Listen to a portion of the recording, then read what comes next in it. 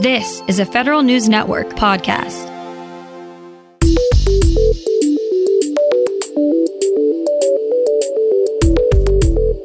Coming up on today's Federal Newscast, another attempt by House Democrats to secure potentially lost leave for non-essential federal employees. Agencies now have an incentive to adapt electric cars into their fleets. And don't expect Chinese telecommunication equipment to be out of the U.S. supply chain anytime soon. These stories and more in today's Federal Newscast.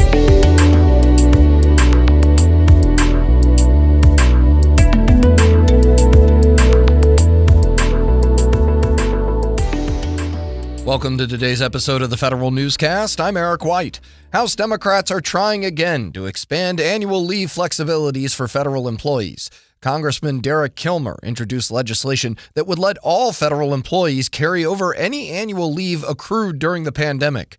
The Office of Personnel Management recently revised its policies to allow essential federal employees to carry over leave they'd otherwise have to forfeit at the end of the year, but that policy only covers employees deemed essential. The Federal Worker Leave Fairness Act would cover all employees.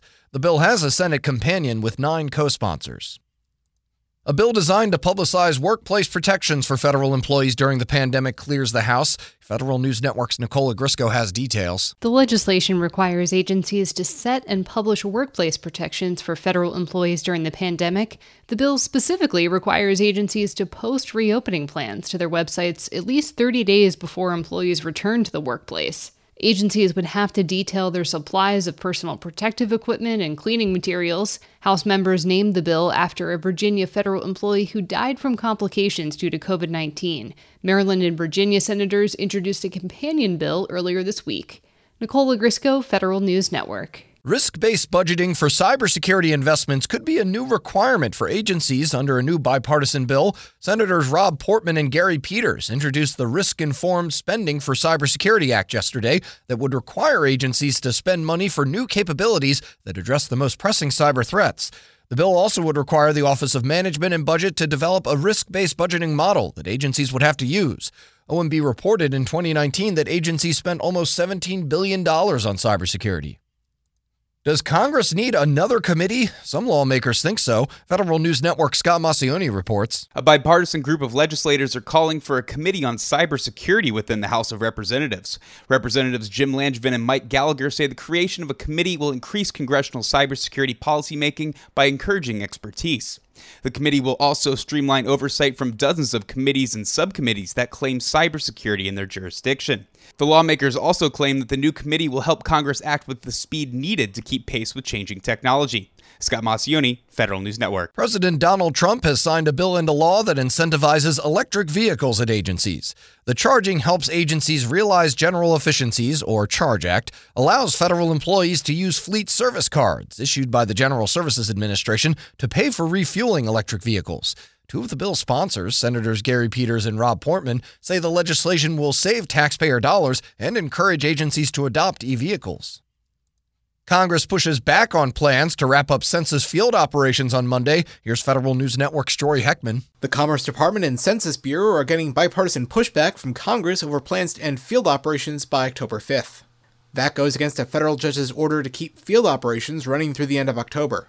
Senators Brian Schatz and Lisa Murkowski urged both agencies to comply with the court's order, and House Oversight and Reform Committee Chairwoman Carolyn Maloney is calling for documents and a briefing from Census officials to explain this decision. Census officials say October 5th is the absolute latest it can keep field operations open and still submit apportionment data by its statutory deadline on December 31st. Jory Heckman, Federal News Network. The federal financial workforce is getting a digital one-stop shop to look up management guidance, policies, and instructions. The Treasury Department's Bureau of the Fiscal Service is launching a beta version of a new website called the Treasury Financial Experience.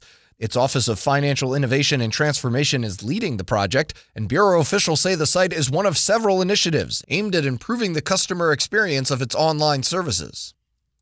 A new approach to use data to drive technology budget decisions, Federal News Network's Jason Miller reports. A public-private effort to create more transparency and better understanding in where agencies spend money on IT has turned into a new maturity model. The CIO Council and ACT-IAC released a white paper outlining how agencies can turn qualitative activities into quantitative metrics. The model is based on the Technology Business Management, or TBM framework, and aims to help agencies measure progress against mission-centric initiatives. The organizations say this model will help agencies better understand which of the 6 maturity factors need more attention and data to add value to the effort. Jason Miller, Federal News Network. The Veterans Affairs Department has a new initial rollout date for its electronic health record modernization program after a few delays. The department will deploy an initial set of capabilities to the VA Medical Center in Spokane, Washington on October 24th. Development delays and the pandemic postponed the initial rollout 2 other times earlier this year. VA says it will deploy another round of EHR capabilities later in spring 2021. Congress is largely optimistic about the Spokane rollout, but the pandemic delays are reshuffling other plans and milestones further along the project timeline. VA's Caregivers program expands to more veterans and their families. The department at last launched the first phase of the highly anticipated Caregivers programs to veterans who suffered serious injuries before 1975. VA has struggled to launch a new IT system necessary to support the program's expansion, but the department told Congress earlier this week the system is ready to go. VA will launch the second phase of the Caregivers program in 2022. That phase will cover veterans who served between 1975 and 2001. The Army is missing out on opportunities to make its alternative contracting methods work better. For the last few years, the military has been using methods like other transaction authorities to court non-traditional businesses. But the Government Accountability Office says the service is not paying attention to what works and is not sharing the best way of working. GAO says the Army is losing ways to create better and stronger partnerships with industry by not analyzing what is going right with its alternative methods. Chinese-made telecommunications gear will not be totally out of the government supply chain for years, despite a law banning it now. Federal News Network's Tom Temin has more. The so-called Section 889 law forces agencies and contractors to excise that gear from their networks and from the supply chain. But the Office of the Director of National Intelligence can issue waivers, and it did.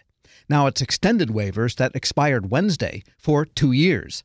Agencies that requested them, including USAID, now have waivers from the 889 rule until the end of the 2022 fiscal year. I'm Tom Temin. The new U.S. Space Command continues to fill out its leadership ranks. The Pentagon says the president will nominate Air Force Major General John Shaw to be the first deputy commander of Space Command.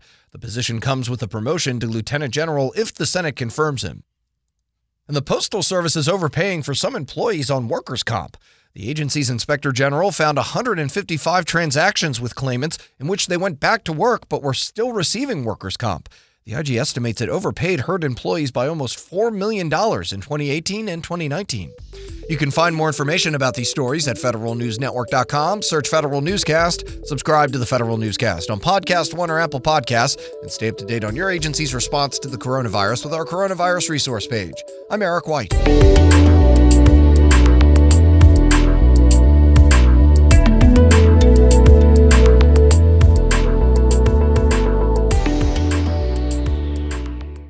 Whether it's Baker's Simple Truth Turkey or mac and cheese with Murray's English Cheddar or pie made with fresh Cosmic Crisp apples, there are many dishes we look forward to sharing during the holidays. And Baker's has all the fresh ingredients you need to turn today's holidays into tomorrow's memories. Baker's, fresh for everyone.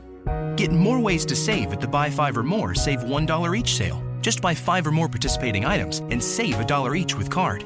Baker's, fresh for everyone. The Venture X card from Capital One gives you more of what you love, like premium travel benefits and access to Taylor Swift tickets. Oh, I do love her. Earn 5 times miles on flights and 10 times miles on hotels through Capital One Travel. Enjoy your stay in Suite 13. Whoa, 13? That's Taylor's lucky number. Plus, get access to Taylor Swift The Eras Tour, presented by Capital One. Maybe I'll see you there. The Venture X card from Capital One. What's in your wallet? Terms apply. See CapitalOne.com for details.